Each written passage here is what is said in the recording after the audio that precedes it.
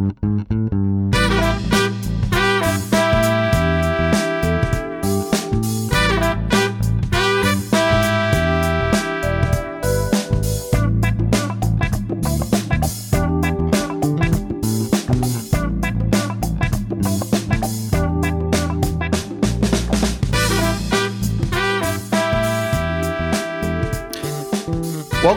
to another episode of Fratello on Air.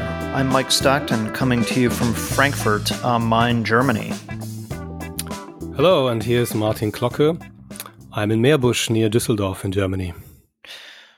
Well, Martin, welcome to Fratello, and it's been a long time coming, us getting together, so I'm glad we could finally find a time to speak and talk about what I think is a pretty impressive let's call it new brand on the scene, Sherpa Watches.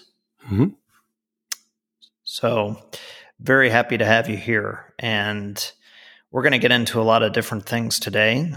Talk about your brand, how you got into watches, and really what makes these two watches that you've come out with so special. And I think, in my view, very different from a lot of watches on the market today, and especially for those of us who are interested in retro type pieces. So again, very, very happy to have you here. Yeah, thank you. Thank you for having me. And it has been quite long in coming, I know. But the meetings we had in Frankfurt, I really enjoyed. So yeah, it's time now to do that. Great. So, before we get into it, we have a little bit of a tradition that typically I'm here with my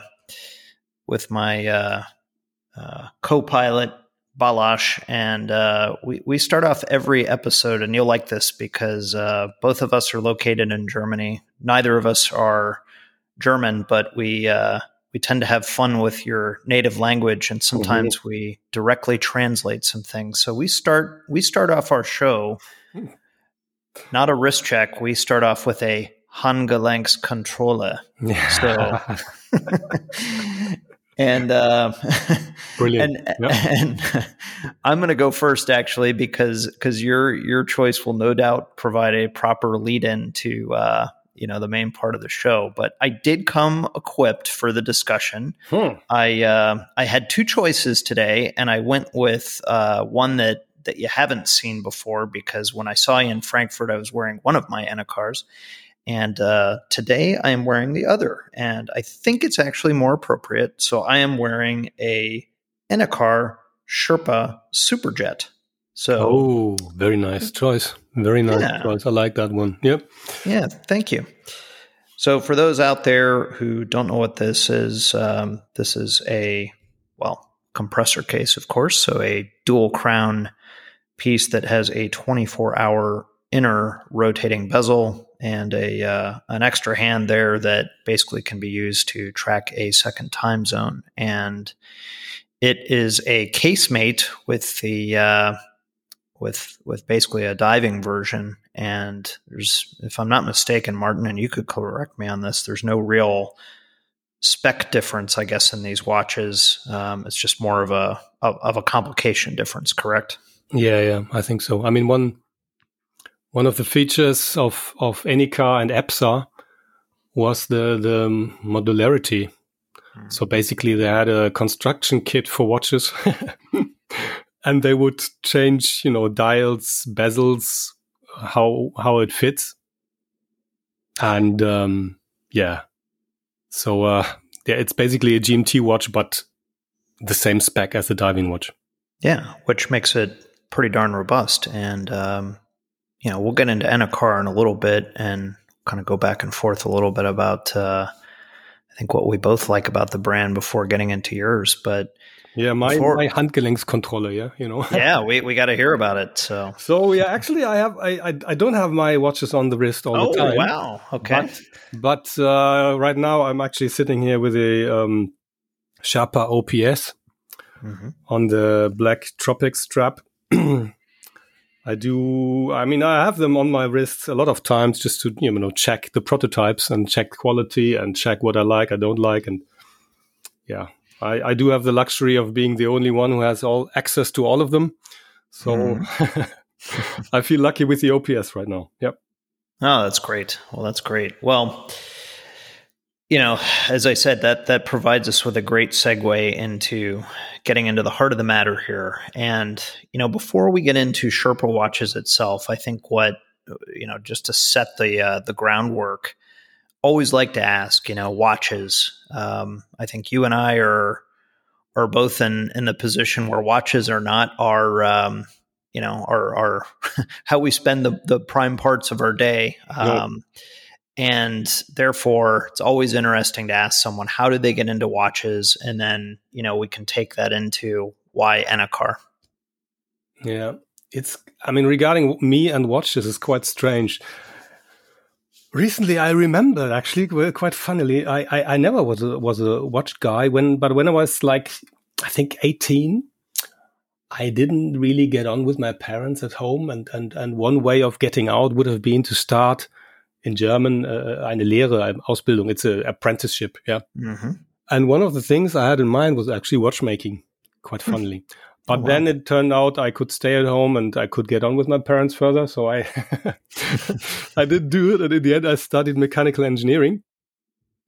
But that was the first idea I ever had about watches. And then actually it never really came to my mind. I had a Junghans Max Bill sometime, but that was it. And I would say 2010 or 11, suddenly I was looking for my wife's birthday present. I was looking around, and I'm not a major brand guy. So I'm more like into underdogs or different things.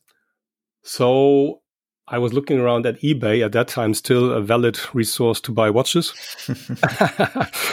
And I found this beautiful NOS new old stock little diving watch from the 60s, which was actually a lady dive from Enicar. Okay. Wow. With internal turning bezel and 2 crowns. Tiny, I think 29 millimeters. And I loved it. And then I bought it for a present. And then suddenly as I was looking at eBay watches, I suddenly found other watches which I quite liked. And then I found out that I liked old watches. And yeah, so I started, and then I had a Wachmann, the triple date Wachmann, which I really loved. And I had 1 or 2 or 3 Enicars, and I had some, and I really, really started falling in love with the old style of the Enicars, because they had some very specific design, double crown or dual crown, and they had often colorful models. Yeah, at least some color in it, sometimes crazy color. I mean, like the Guide, for example. So I really got fond of that. And, I have a small collection, not a big one. And then at some point in my life, I thought maybe I would like to do something new in my life. Mm-hmm. As you know, I'm still in the automotive and plastics industry. So I was wondering, why isn't the new owner of Enicar, the Warming Holding in Hong Kong, why aren't they bringing out classic models, which are really, paying homage to the past, to the back catalog that they really have? And I wrote a letter to them. Mm-hmm. And I told them, okay, I'm a mechanical engineer with a love for old watches, and I really would like to do something new, and I'm capable of it. Why not, work for you and bring out old models? I have a friend in Hong Kong. He posted it in, what do you call that? If you post a letter and you get a receipt. A receipt, kind of proof of delivery type thing, right? So it was delivered. They received it, and I never got the response. Mm. Which, of course, yes, in a way understandable. I am a nobody at that time, yeah. But it never escaped my mind. I thought, okay, quite a shame. And then a friend of mine, he's a business consultant. He told me, Martin, then you have to do it. I said, you're crazy, yeah? Why me and how? And yeah, but it stayed in my mind. I researched a bit and I found out that Sherpa, the brand Sherpa, is actually available in Europe. Mm-hmm. And then I went on tour in Switzerland with some friends who also like watches. And we went to different locations. A friend of mine has quite a bit of connections. So we went to different brands. We were really lucky to go into the atelier of Voutilainen, which was amazing. And we also went through Fortis. And at that time, Jupp just, was the new owner. Also great guy. We were led through Fortis. And while going through Fortis, I was counting the people, the head count. And there was like 10, maybe. And I was really surprised. And then I got thinking. And then they told me also that there are some turnkey private label companies in Switzerland who are basically doing everything for you if you want to. So this is how my idea started. Yeah. Then I started registering the brand. I was making sure that the old designs are legally available, that I don't tread on anybody's foot by doing what I wanted to do. So that's how I started. And I I started also with the idea in mind that I would have a private label company in Switzerland do all the work for me. So, before we keep moving on, I just to reflect on your kind of just happening upon Ennicar, it's kind of fascinating because I think we have maybe some similar stories, although I clearly did not go into making my own watch, but maybe the story is different. I just happened to fall in with a crowd of people who really have a lot of knowledge about older watches, and just by seeing their collection and, following what they were buying and going after, I started to get sucked into it. And I blame, jokingly, but I blame Fred Mandelbaum, who I guess you've heard of, Watch Fred on Instagram. He's a noted Breitling collector, but he also has a pretty fabulous collection of vintage, mostly sports watches, let's say chronographs, divers, and things. And, when I first got into vintage, I always tell people it was when I moved to Europe and had a lot of different countries at my disposal to purchase from that were all duty free. It was really like a kid in a candy store, and chronographs were the thing that, I watched Fred get into, and Ennicar came up, and I had never heard of the brand. But I really liked the design. And I think that he had showed me some Sherpograph. It was a later Series 1 or Series 2. So, red central chronograph hand or something. And I just wanted an example. I really had no clue what I wanted, but I knew I wanted one. And then talking to him further, he really said to me, he said, Mike, there are a lot of old brands that we romanticize today, and they made some pretty good watches, but these guys were a cut above.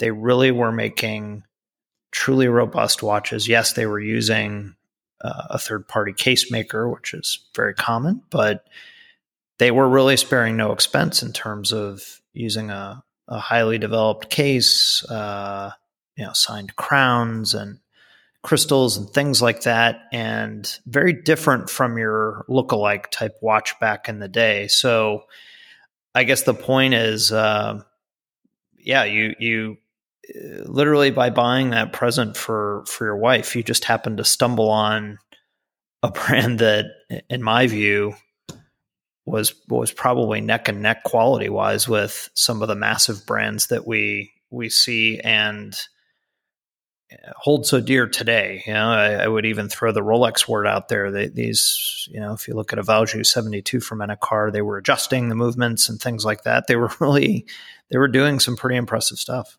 Yeah, absolutely. I mean, basically I found out about all the background only later. I mean, mentioning Fred, I just recently had a very interesting exchange with him about one Breitling model, which was also EPSA cased. Okay. And still now, you can still find out things that people didn't know. I mean, he knew quite a lot about this too. But during during my research in Switzerland, when I started, I realized that there's so much more to the history of Enica models with the EPSA cases than I actually thought when I started. Yeah. So.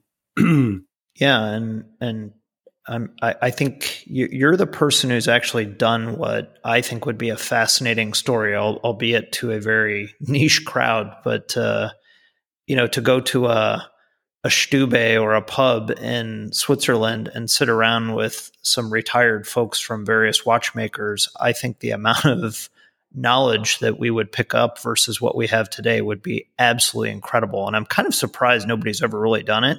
Yeah. Because we keep passing around the same stories, to be very honest. Yeah. Yeah. So, I mean, one of the also important points after the visit to Switzerland with my friends and started growing on it was actually that at the same time when I was pondering of doing this, Martijn van der Ven in Eindhoven in Netherlands started telling everybody that he's writing a book about Enica. Great book. And it's a fantastic book. And it's a fantastic guy. He's one of my friends now, I would say. And he's also doing the copywriting for the things I do.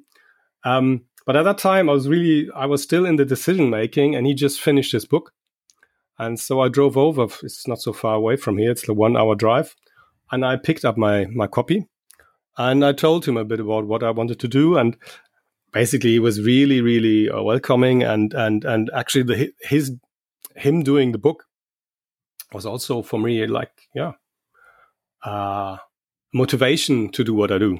Yeah, so I have to thank him also for the first conversations and also all the details in the book. And at the time, I already had done some research more on the technical side because I'm an engineer.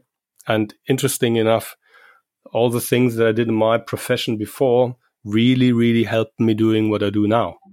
Wow. So then I started researching, well, why do the watches look like that? Why do they have 2 crowns? What are the crowns? Why are they special? What was special about the watch case? And et cetera, et cetera. So all my engineering background helped me. So first I started with brand registrations. I started to research about the history of Enica and EPSA. Both actually went bankrupt in the 80s. So I think Enica had 2 bankruptcies and later on were bought by Warming Holding in Hong Kong. And EPSA was also going bankrupt in 88 or 89, I think. Mm-hmm. So at the height of the quartz crisis, which rocked the Swiss watch industry. At one time, EPSA was the case maker, which made all the cases for the signature Enica models. I think was the biggest or one of the biggest watch case makers in the world. Yeah, you see their signature on a lot of different watches, and they weren't only making compressor cases, correct?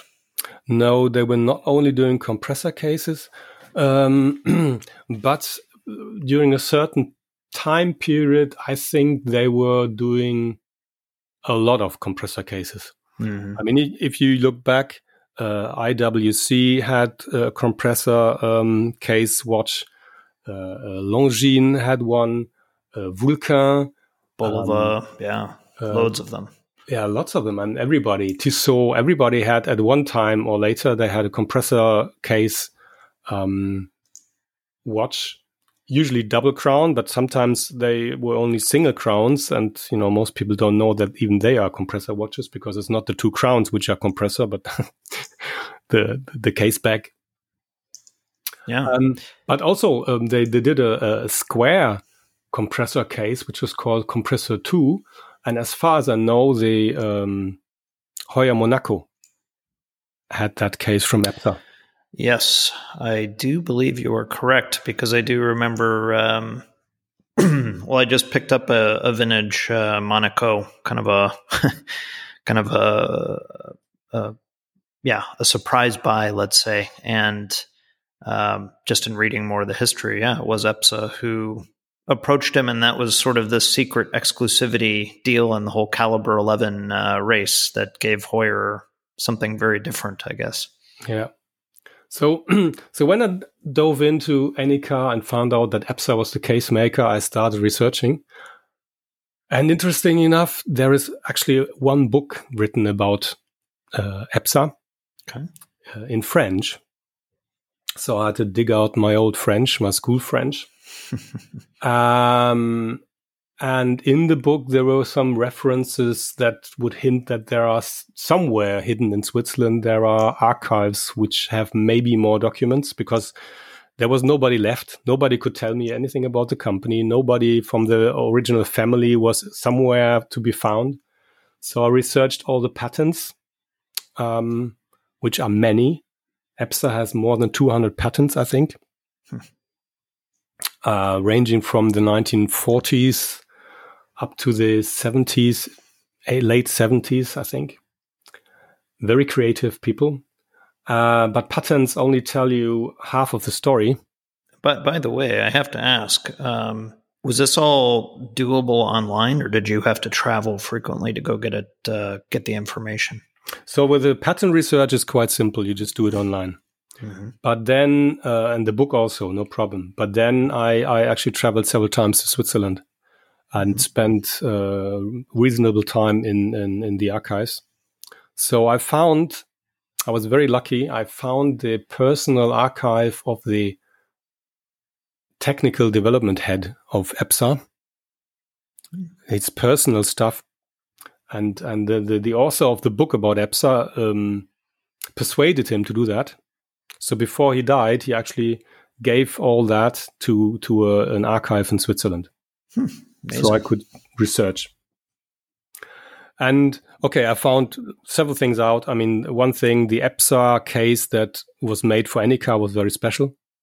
It's not it's always said it's super compressor, but super compressor cases were quite special. They had a case back that was actually screw in. Mm-hmm.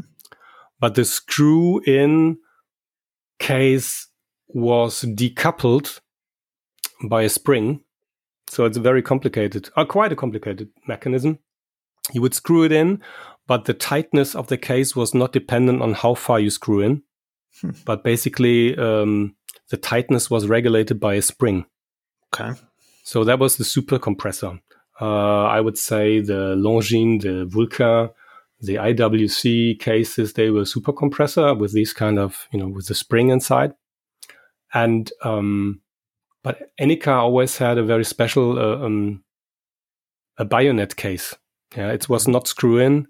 It was, a bayonet, like a camera lens you would, insert into the camera. Yeah. And that was quite special. It was only done for Anycar. Mm-hmm. And at the beginning, it was called EPSA Stop. And then Anycar took it up on their own, and they called it Sea Pearl. Ah, okay. Yeah. And interesting enough, I mean, you are in the plastics business, and me too. So the reason for compressor system at that time was that the gaskets were thermoplastic material. Mm-hmm. And if you put thermoplastic material under longer time under pressure, thermoplastic material will move. So the pressure, which is guaranteeing the tightness, would be reduced and go like an asymptote. It will go to close to zero on the long run. Mm. So if you compress the gasket at that time, back in the 50s, to the pressure you would need to withstand 200 meters, after some weeks, months, maybe, I don't know, the gasket pressure will be not high enough to do that, actually. So they were quite ingenious to do that and to devise a system that would reduce the pressure on everyday use so that this will not happen, but to enable the pressure of the gasket to increase when you are diving deeper, and the pressure of the water will press the case back into the gasket when you need it, underwater. Mm-hmm. And when you go up and you go around in usual day life, the pressure will be reduced to what you need for everyday use. So back then, the invention was basically for the old type of gaskets available at that time. Pretty ingenious, I have to say. I was really, as an engineer, I was so fascinated that I thought, oh, that's an amazing, it's like you're using the enemy's force, like in Aikido, the water pressure. You want to keep the water pressure out, but you use the force to turn it against himself. Yeah. I really loved that. With the new gasket system that you have, the new rubbers that were evolving in the 80s or 70s, 80s, you could argue that it's not really necessary anymore to do that. On the other hand, it's still, the more pressure you put even on the modern gasket for a longer time, you have to, exchange them. So sure. If you have the bayonets compressor or the compressor system, it will still help the gaskets. And at the same time, it's also a very elegant solution. I like it. And so we took the bayonet compressor idea, and reinvented it. We changed the system so that you can insert the case back only one direction. So we have a very beautiful case back. It will be oriented always in the same way. And it's also adapted to the new modern gasket materials. So it is compressing, but defined in the modern way that you have to do with the modern gaskets. So you basically re-engineered the C-Pearl system using modern material and as you mentioned, to ensure that the case back is always, call it with the logo oriented how you'd like, correct? Yeah, it's we changed it a bit. The old system looked more like a camera bayonet. Our system now looks more like the old, I think, BNC network connector bayonet. Yeah, you have like little rods sticking out, which are then going in some kind of labyrinth in the case. Yep. Which, it's more precise, I think. So it's a modern interpretation of that. Mm-hmm.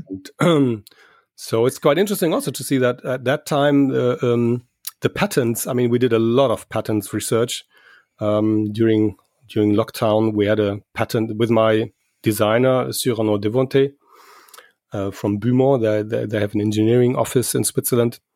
We were going through, I think in one day with the Bern patent office, the Swiss patent office online, I think through 2,000 patents.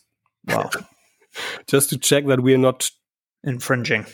And interesting was in the Swiss industry, the compressor like bayonet or compressor systems were quite a thing in the 50s, 60s. Then there came a wave of patents, which was, I think, 70s, 80s, which were from Japan. And then sometimes in the 2010s or 2000s, there were some things happening in China. Quite interesting. So I don't want to get into the supply chain piece and that right now. We'll get into that, but I do want to pause and ask a question. Why?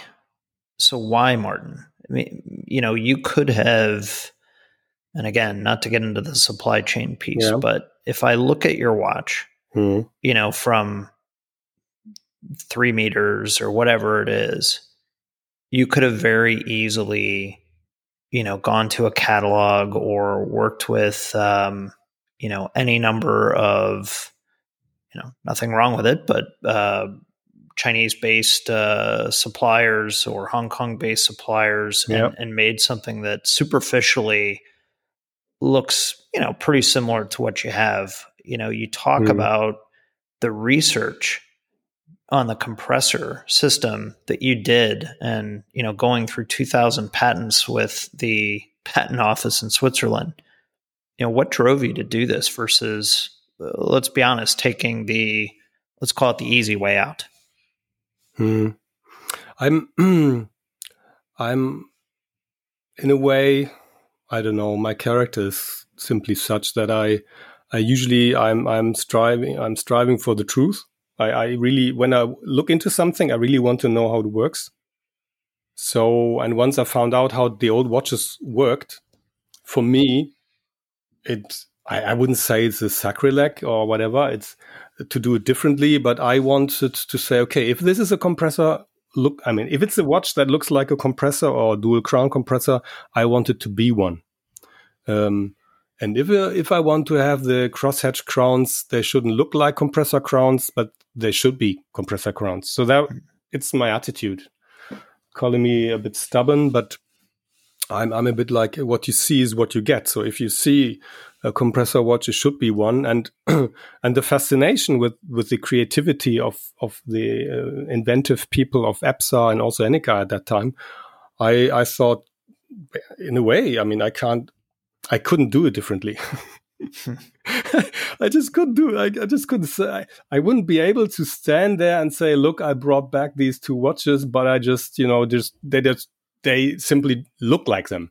Yeah, you almost felt like you had to do them proud and so continue that work. Yeah. Yeah, no, I was so amazed to see what's behind, actually, that I thought I couldn't. It's the watch is basically an homage first to Enica, old Enica models, and also to EPSA, to both companies. Because during my research, I just, my fascination for the things they did really grew. For example, the crown, I don't want to bore you, but the crown is also very special. Nobody knows that. Nobody knew that before I started this. So the crowns are actually also compressor system crowns. Yeah, let's hear it, because I think I'd also be, if you can weave it in, I'd be curious, on your views on having that second crown, and is it an unreliable way to work a bezel versus having an external, but I'm curious on how the crown, how it works, and what your view is in terms of its waterproofness or water resistance. Yeah. So basically what I found out in research was that these crowns were special. So there was a patent, which I researched, and it made sense to me, but it didn't in a way, because patents are always written to protect, but they shouldn't inform the competition how it's exactly done. Sure. So, but I was very, very lucky. In the archive in Switzerland, I found the apprenticeship. The daughter of the technical head of EPSA was doing an apprenticeship in the company. Probably she needed that for studies, I don't know.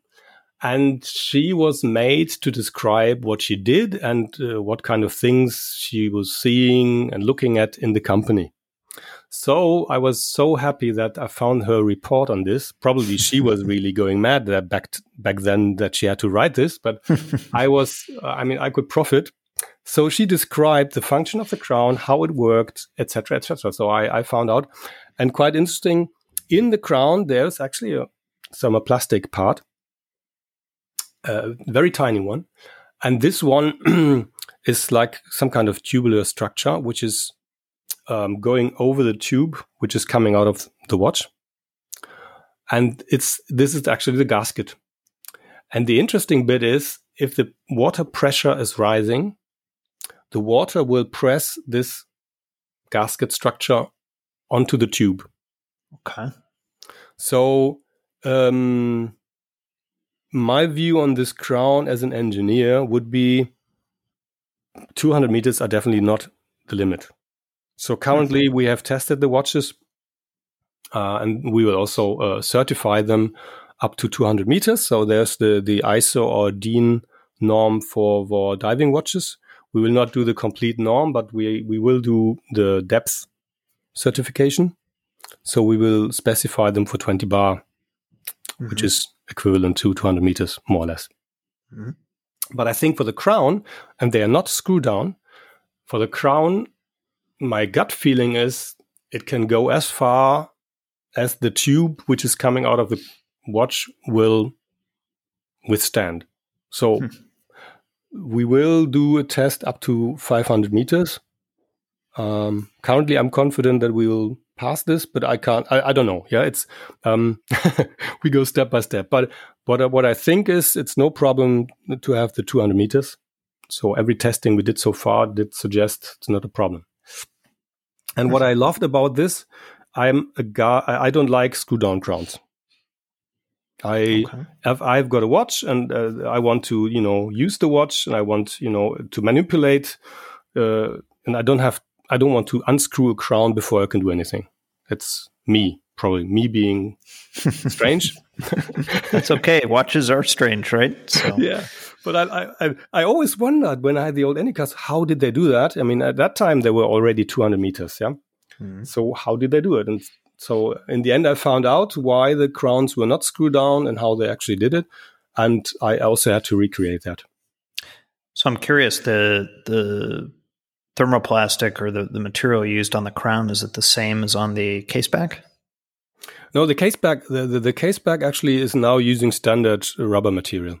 Okay, got it. The crown has still also, I mean, we saw back then, you have to think about that. They wrote the patent, I think, in 53, 54. Okay. At that time, they used a material which was just invented some years before. They used a very special grade out of the polyamide family, which I think was coming to the market in the 50s. Wow. So EPSA was really, really pushing the envelope back then. I mean, I was really surprised to see that. Okay, now I used a different material, but to have a more modern material. But yeah, I was quite surprised to see them so far ahead of anything back then. So you've you researched the technologies that went into the original, and then you developed modern analogs, essentially. So that's a process.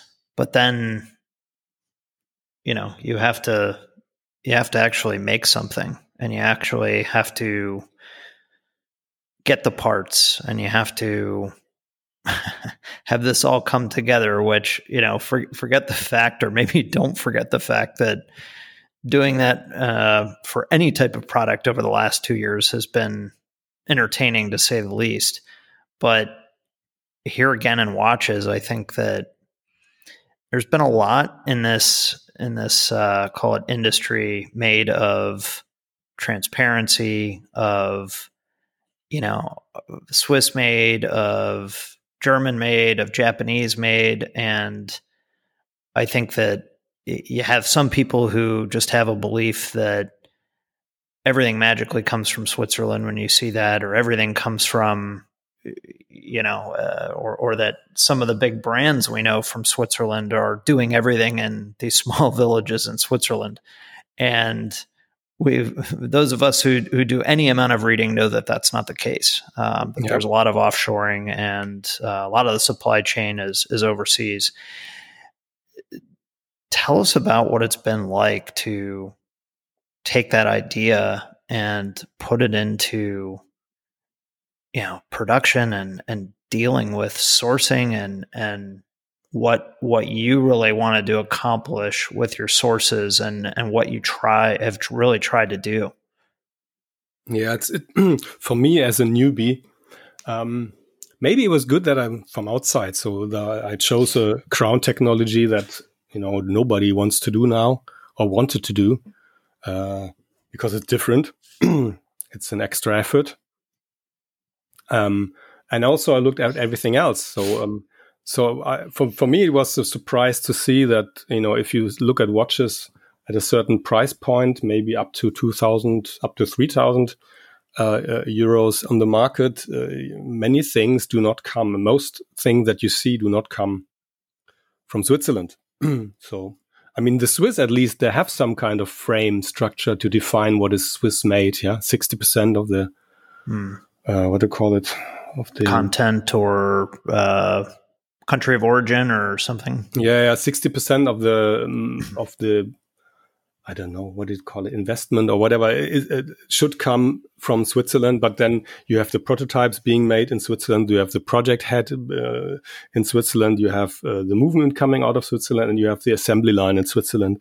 So then, depending on the calculation, a lot of things can come from India, China, and Thailand. Yeah. Mm-hmm. And okay, which is fair enough. But I also had to learn that if I go the route I wanted to go, which is made in Europe only, that at the end you have a different price point. Mm-hmm. But to be honest, I was looking in different direction and also looking at the past of the watches. And back then they were really, really Swiss made. And okay, I'm from Germany, so I looked into the Swiss option, but somehow I thought, okay, I'm German. I found a very good case maker here in Germany, in Pforzheim. And I thought, okay, I mean, the main part is coming now from Germany, and I want to have everything made in Europe. So basically, I built everything around that. And I also think if we keep offshoring everything, then what will remain in the end? Yeah, what will we keep in Europe? So the glass maker for us, Sebal, very good one. They make the raw sapphire in Switzerland and then everything else also in Switzerland. And he told me, Mr. Klocke, I mean, what do we want to leave for our kids? Do we want to give them a list of suppliers in Asia, or do we want to leave something else for them? And I think this is also an aspect for me. Yeah. Mm-hmm. That's one aspect. The other aspect is also I cannot control the conditions under which things are built in Asia. And I do trust the suppliers in Europe in that regard a lot more. Also regarding environmental issues, work conditions, etc., etc. And in the end, everybody, also the customers who are buying the watches, when they go home from work, they don't want to have the paycheck from a Chinese worker. So, in a way, yeah. The complete package really made sense to me. So I started sourcing everybody here in Europe. And was that challenging, being a newcomer and, you weren't rolling in there saying, I'm going to have a display case at every major Bucherer or something like that. So what was that like? I don't know. In a way, I mean, I can only say my perspective. I mean, I was lucky. I had a good designer in Switzerland, and I also had a good constructor. I mean, a good engineer, watch engineer, Cyronos Devonte, and both of them helped me to get into the watch supply industry. Yeah. Mm-hmm. But of course, at the beginning, they were nice to me. We had interesting talks, but I think they couldn't really judge. I mean, a lot of small brands appear, yeah, but they also disappear. So I think they watched me in a way curiously, yeah, if I can really pull this off. But I think now they take me seriously. They also saw photos and the watches and everything. So everything we talked about 1.5 or 2 years ago, I mean, we did, So I think at the beginning it must have been funny to them that somebody from outside the industry is suddenly appearing and talking to them about hands and glasses and this and that. Yeah, but they didn't tell me like that at the beginning. Yeah. Yeah. And what were some of the toughest parts to source in Europe? Which were the most challenging for you?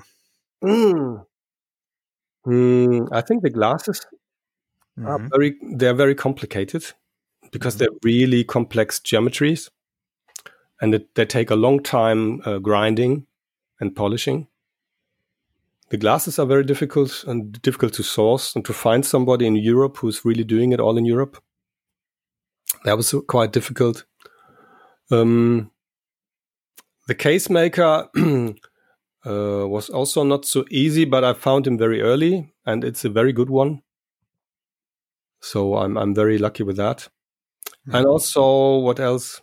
Yeah, also the hands are very complex. I mean, at the beginning, as a naive beginner, I didn't think of that, but I have faceted hands for hour and minute, and they are diamond polished on the facets.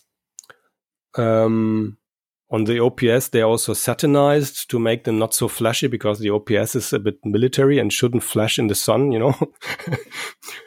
But at the beginning, I didn't realize that they are actually quite complex hands. So in a way, all the components that I have, also the dials, the dials are domed. And in the case of the Ultra Dive, they also have applied indices, which are set into the dial in the curved part.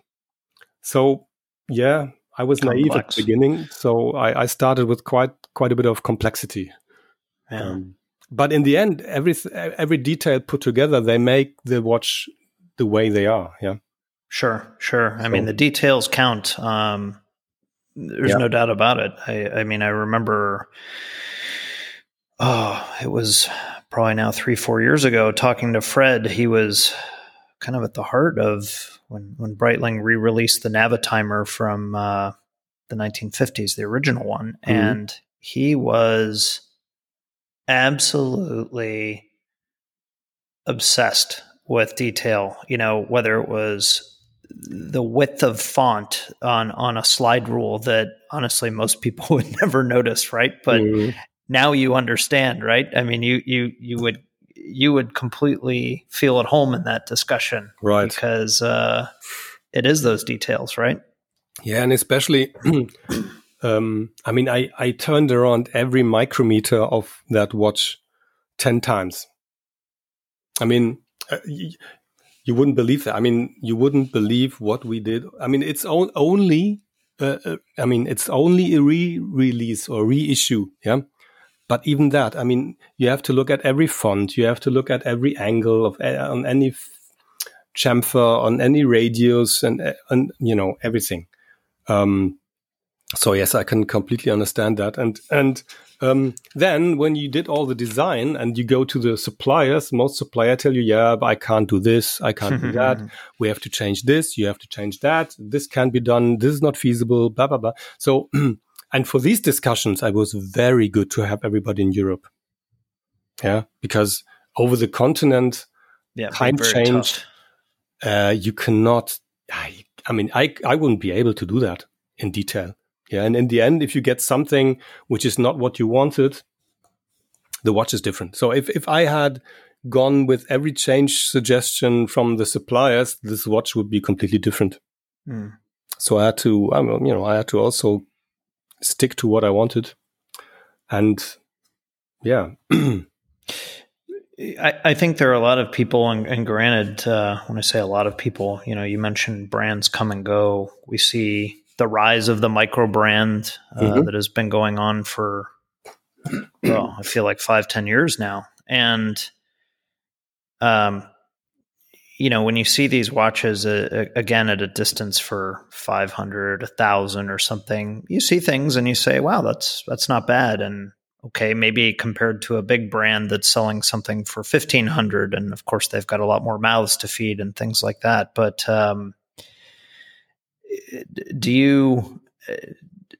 they're probably buying a lot of things from a catalog, I guess. Were there ever any points where you said, for this part, maybe it's not worth it, or, it's just so much effort and going back and forth and back and forth. Were there ever any points where you questioned, or you just said, am I crazy, or what am I doing here? Yeah, I mean, you have to imagine that 2.5 years ago, I didn't have anything, So of course, during the steps that I did, I mean, I questioned myself constantly. Yeah, what am I doing here? Mm-hmm. I mean, I'm a very self-critical person, so that's sometimes you just wonder, what am I doing here? Doing this and researching that. I'm a crown manufacturer. Yeah, so I'm manufacturing the crowns. Okay. So wow. I do get the components from sub-suppliers, but I manufacture the crowns. Yeah. Yeah, of course. I mean, sometimes you have to wonder what you're doing. I was always confident this would work.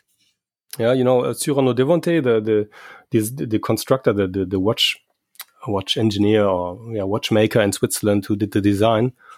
He was always, I mean, he's working for Uhrwerk, and he told me, we are doing a lot of crazy stuff at Uhrwerk, and it works.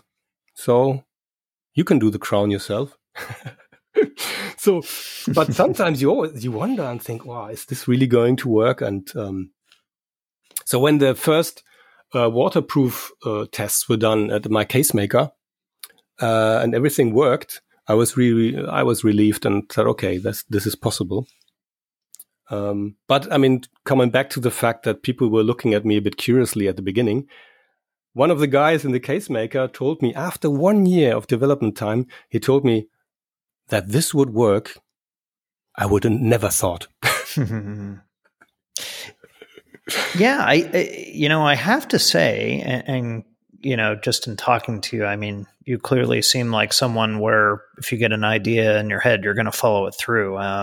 You've mentioned it about yourself here. You're self-critical and driven. And, I've been a party to some watch development, just either in working on collaborations and granted, these are larger brands, but it blows me away how long it takes to get prototypes or get something done. And in light of that, I would say, the amount of time that this has taken is pretty impressive, because I think you've managed to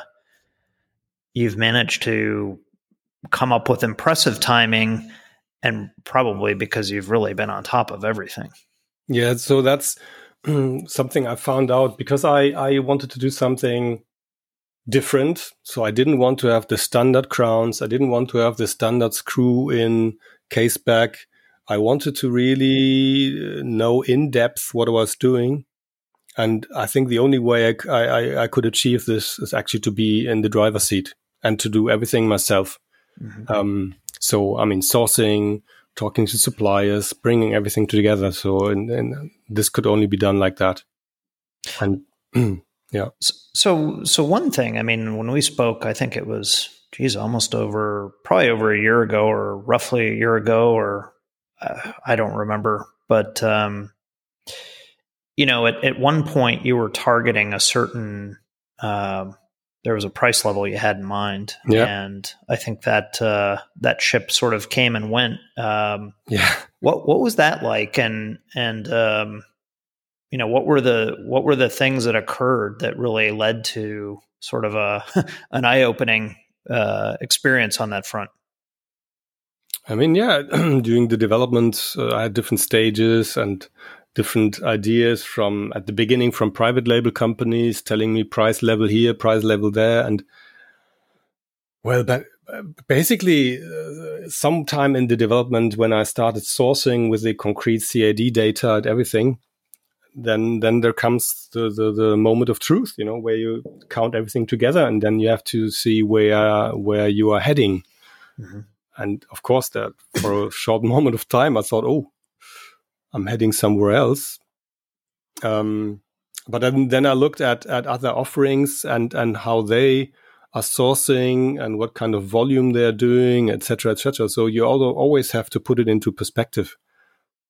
Mm-hmm. And I think for the very special designed and constructed watch that I have, with all the components coming from Germany and Switzerland, I think the offer is actually, when you look at that, pretty impressive. Yeah, I and to the listener out there, I generally don't go beyond whatever they call it in movies, the third wall, but it was a real reason that we wanted to have a discussion with Martin. And we're not done yet, by the way, but I thought with this watch, doing an article and even trying to get my thoughts across on why this watch is quite different from pretty much everything else I've seen, especially if you're going to lop a bunch of retro watches together. I thought it was really important, or it is important, to understand what's behind it. And I'm happy we're here doing that. So anyhow, just an aside there. Yep. So then tell me a little bit about, there are two watches that make up this first release, and okay, they're similar in terms of case, shape, with obviously some color difference there. the Ultra Dive and the Ops. Why did you choose these two to start with? And I mean, it's probably an obvious answer, probably your favorites, but what made you choose them? Actually, I had a very good conversation with Martijn van der Ven, the author of the book, Time for a Change about Anycar. And I was targeting them at the beginning, but I was not sure. But in the end, I think these are the most unique dual crown compressor watches out there, namely because of their big size. Okay, your Superjet is also 40 millimeters, but the OPS and the Ultra Dive had crown protection between the dual crowns, which made them stick out of the crowd of dual crown watches. So that's why I chose them. And then, of course, it was quite handy that they both have the same case. Only the difference is the finish. So back then, the OPS had some kind of, nobody really knows what it had, but it was a black coating. It was not PVD back then. It was, they had to cook up something special. Several layers of different things on top. But I decided to do it in DLC.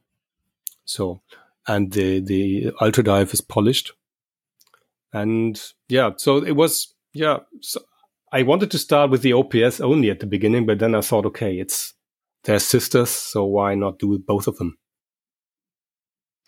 Yeah, I agree with you that these are truly unique looking pieces. And, on a personal note, I've sort of hemmed and hawed about buying an original and have, for whatever reason, lost a bid or whatever it is, because I agree with you. Always very unique. And regarding the Ops piece, I think that whatever companies were using at that time, feels to me like something you can now scratch off with your nail. So at first when I saw the Ultra Dives, I thought that they were basically just Ops where the coating had come off, and hadn't really realized that there were two models. So truly unique. And maybe spend a minute and just talk to us a little bit about the movement and what you've done there, because I think that's a little bit special too. Yeah. So in a way, when I started, using the brand name Sherpa, it became more and more apparent to me that, I have a very special connection to that. It started off with being, under Sherpa brand, that were the watches everybody's looking for from Anycar. To, wow, Sherpa is actually a brilliant brand name for me personally. And because the Sherpas are actually Tibetan, a Tibetan tribe, which went out of Tibet to Nepal. So they are basically Tibetans, and most Tibetans are Buddhists. Mm-hmm. So the Sherpas also in Nepal, even though sometimes they lose a bit connection to their Tibetan heritage, they are Tibetans and Tibetan Buddhists, and me too. I belong to a Tibetan sect, as you call it. Mm-hmm. There's 4 schools in Tibetan Buddhism, so I'm connected to that on a very deep heart level. So I thought, what could I do? So one thing what I do is I give money back to the region. I have 2 projects which you also can see on the website, which are supporting the rebuild of a school in the rural area. Yeah, the rural areas everywhere usually do not have so much money, especially in Nepal. So there's a school on a village which is being rebuilt after the destruction by the earthquake in, I think, 2015. And then I support a brilliant project in the Sagarmatha National Park around Mount Everest, and they collect garbage, shred it, pack it into small parcels, and all the trekking tourists who are coming there, they take some of it back to the next town where it can be transported off. So that's one thing that I wanted to do. And then I thought, okay, I always thought about what would Anycar do now, or what would EPSA do now with the watch, moving from different technologies into today. But I also thought, what would a Sherpa think, or what could be an idea that I could put into the watch that connects to there? So, well, the Sherpas, they are known to be very calm on the mountains, whatever expedition, they never argue. I've never heard about any kind of protest or fight on the mountains. And they carry everybody up and down. And I would guess mostly not very easy persons if, there is some really stress situation on the mountain. And they do have this attitude also because of their religion. Yeah. And they say mantras, like Om Mani Padme Hum. Mm-hmm. And the mantra is said to calm down bad emotions and, stress good emotions. And older people in Tibet, they do that also with the mantra wheels, prayer wheels. So I had the crazy idea to integrate that into a movement. But the same like with the watches, I didn't want to have a marketing gag and say, oh, yeah, this is, and in fact, it doesn't work. So at least on a spiritual level, I had to clarify that. So I went to a high Tibetan teacher back then, before pandemic in 2019. I was lucky that still things could happen. So I met him in Germany and I proposed what I had as an idea. And he said, okay, from a Buddhist perspective, you can actually integrate that into a movement if you do it like that. So we clarified everything. And I started, naive how I am, and said, okay, I want to, laser engrave that into a movement wheel.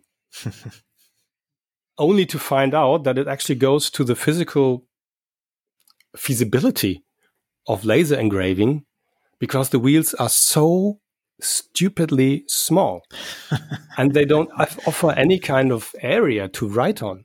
So the first results were like blurred, so I went back to that teacher and said, okay, is it enough if the intent to write is there?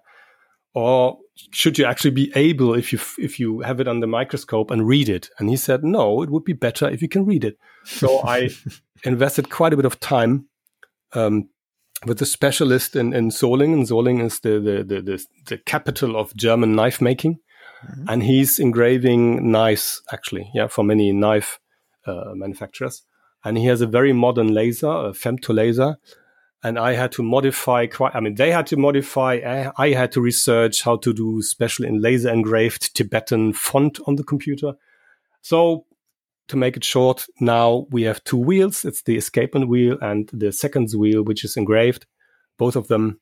And they make actually 30 million mantras per year. So if you were a meditation master, you would have to sit quite a while in a cave to get these kind of numbers of mantras. And it is actually, if you believe in it or you don't, but it's a good vibration out there. And it's, the intent is positive. So usually Buddhists also wish everybody all the best. And that's also engraved on the rotor. So basically we have the movement, which we call Mantramatic. It is a Sellita SW200/1 in gilt finish, high decoration. We get it. We take it apart more or less half. Half of the side we have to take off. Take out the wheels, laser engrave them, put them in again. We have our own custom rotor that we make, put it on. So in a way, it is a standard Sellita, but we put a lot of work in it. Yeah, I guess I didn't know the full story about the laser engraving, but it's pretty incredible. And I think what I like actually is that it's not a display back, of course. And that's that's in there. And I think these are the things that, if you look through the history of watches, open up watches and you find gold plated this or that, and you can't see it day to day, but you know that it's in there and you know that somebody paid attention to it, much like the original Enicar with those types of thoughtful ideas. And I think it's neat. I think it's really a cool, a bit of a throwback to, I think, what watchmaking used to be, which is a lot of personality and passion into something. And I'm not saying it doesn't exist today with other brands, but I think you've really, there's no doubt this is a passion project. It's also like the same people on the booth, they say, yeah, why don't you have a glass back? Or why do you put in an expensive decorated movement if you can't see it? And for me, it's a question. For me, it's a bit like, as you said, it's a bit a question of honor. I mean, back then, if you look at old 60s watches from any car, or even more so from IWC or other people, they had a steel back and inside a crazily decorated movement. And you wouldn't think about doing it only to be seen. So this was what I, also took as a clue and said, okay, I want to have a beautiful back, which is actually very beautiful. It's also a very highly decorated case back. It is a tool watch, but with a nice case back, but the movement also has to be beautiful. I chose gilt finish, which is right now not in fashion anymore. Mm-hmm. Right now, it's usually not used anymore. But I like the warmth of the gilt, of the gold finish, gold plating, and it's also an homage to the time back then when movements were largely gold plated. I like it too, by the way. So, price. Mm-hmm. So when we look at the two watches, 5,800 and 5,900, euros. This includes German VAT of 19%. Mm-hmm. So obviously there's been a lot of discussion about this, and they're not inexpensive. If you look at just throwing out watches like a Omega 300M or something, probably a little bit less. So you have other, call it modern dive watches in this realm. Who would you say this watch is for, and who do you, I guess in your discussions, what kind of people are coming up with serious interest? I mean, obviously you have the Anacar collector out there, the vintage collector. What are you seeing so far? So it's quite interesting. Of course, we have several groups which are very interested. So it's the vintage collectors, any car collectors, then people who really value high quality, not handmade, but in a way they are handmade. Of course, we have suppliers which use machines, etc. But a lot of things involved. I mean, obviously, with 150 pieces each, it's not a high serial assembly line. Yeah, we have one watchmaker in Pforzheim who will assemble them. So people who value that, who also value high quality, high degree of finishing, and putting a lot of passion into watches, I see them coming up. A lot of watchmakers coming. For example, in Frankfurt, when we met, there were 2 or 3 watchmakers who said, I mean, this is a beautiful watch, most beautiful watch on the show today. Yeah. So there is a special crowd who really values that. That's one. And of course, I do have other people who are looking at the inside. Some people who also tick crazily like I am with the mantra idea. They love that.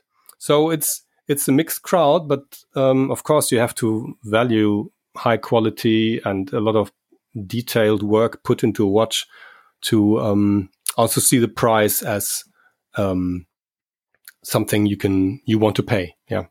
Sure. I think I was really I've been thinking about, how to categorize this watch. And I think one of honestly, in my mind, the bigger challenges is, there's several challenges, right? I mean, today with more virtual, that's challenging. And, for a small brand like yourself who is not in stores, I do think with a lot of things, seeing is believing. So that's a challenge. The other thing is that it is a retro piece, and certainly there are loads of retro brands out there at all kinds of prices. But if you look at it as a watch and as something that is crafted the way it is, I think it easily competes with modern watches and other things in that price bracket. And when you focus on the story of how you've sourced it and made sure to specify where these things come from, I think it starts to put it in more perspective. Now, whether or not that has people pulling the trigger or not. I think if you're one who really, really focuses on the details, it's really worth thinking about. The other product I had in mind, and I've told a couple of people this, I said the watch, for whatever reason, sort of reminds me of those Singer Porsches that are, it's just such a specialized product, and it's sort of like, you look at a Singer, and I wouldn't claim to know what these individual vehicles sell for. It's hundreds and hundreds of thousands for what is essentially a really worked 911, but not like a cheesy modified 911. And I look at this as, this watch is going to be for somebody who's into the details, who's into the details, and cares just as much really about how the watch came together as what it looks like. That's my view. I mean, what I can say really is it's a complete passion project. And we looked at all the details. Every detail we looked at, we made the best way possible. So, and I also had the reaction that if people online were bitching about, pricing this, pricing that, I would have done it like that. And I would pay for it 20%, but not 100%.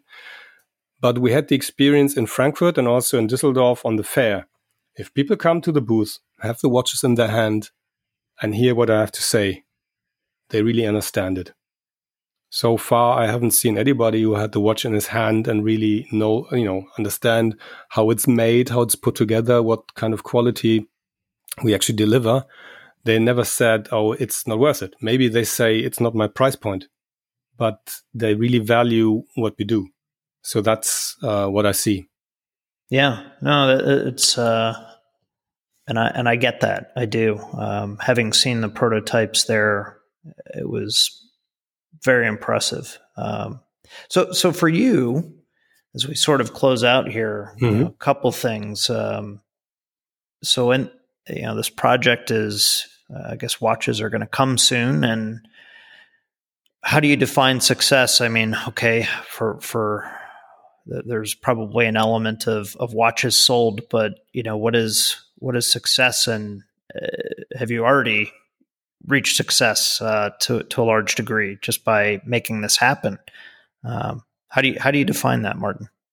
Yeah, I define success as, one, I sometimes forget about this because I'm so critical of myself, but having gotten where I am now is a big success in the time, with being more or less a one-man army who's organizing everybody around him. And I'm very proud of the product. That's one piece. But of course, success would be if I sold enough watches to go on.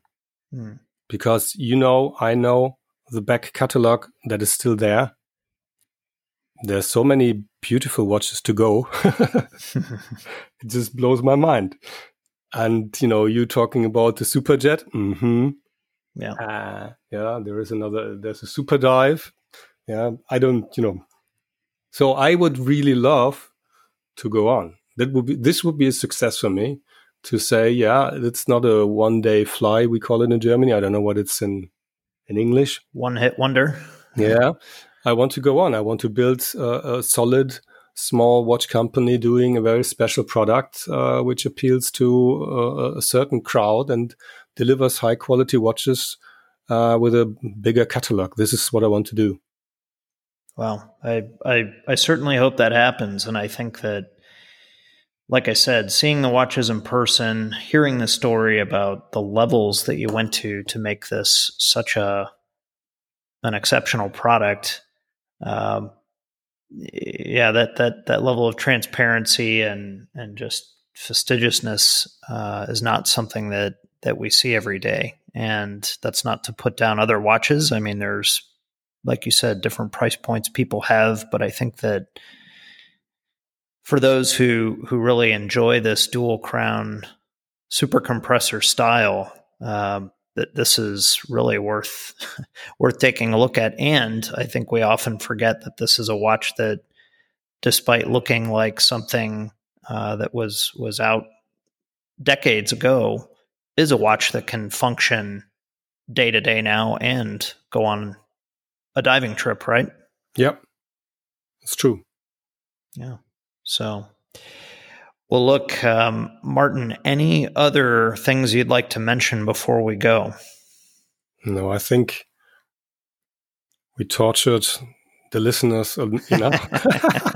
No, I think, we've not had a guest like you on before. And I think that much like your watch, that this episode will really appeal to a certain listener out there who appreciates the detail that you have gone into to create this product. And at the end of the day, we've all said it, no one needs a watch anymore. And okay, people, the vast majority of people buy a watch to tell time or because they think they need one. And yeah, it is useful. But for those of us who live in this world of truly enjoying watches and researching the heck out of them and everything, I think that this is hopefully a fascinating look into what it takes to create a watch, the levels of research that you went to and the digging you had to do, which to me is almost Indiana Jones-like. And I think it's just absolutely fascinating. And you've been able to, put some of your personal beliefs into the watch and make it all come together. So for that, I congratulate you. And I truly hope that things continue to go well. Yeah, thank you. I also hope so. And we will, I think that we will find our customers with these watches and then we will go on. A lot of fascinating models to go. Yeah, absolutely. Well, Martin, I want to thank you again for spending this time and look forward to an accompanying article with some live shots taken by our team up in the Fratello headquarters that really show off the looks of this watch. And super. I'm really looking forward to that. Yeah. Well, thanks again. And with that, folks, we'll talk to you next week on our normal podcast between Balázs and I. But again, Martin, thanks for being here. Oh, thank you so much for having me. Have a great day. Thanks, and you too. Okay. Bye.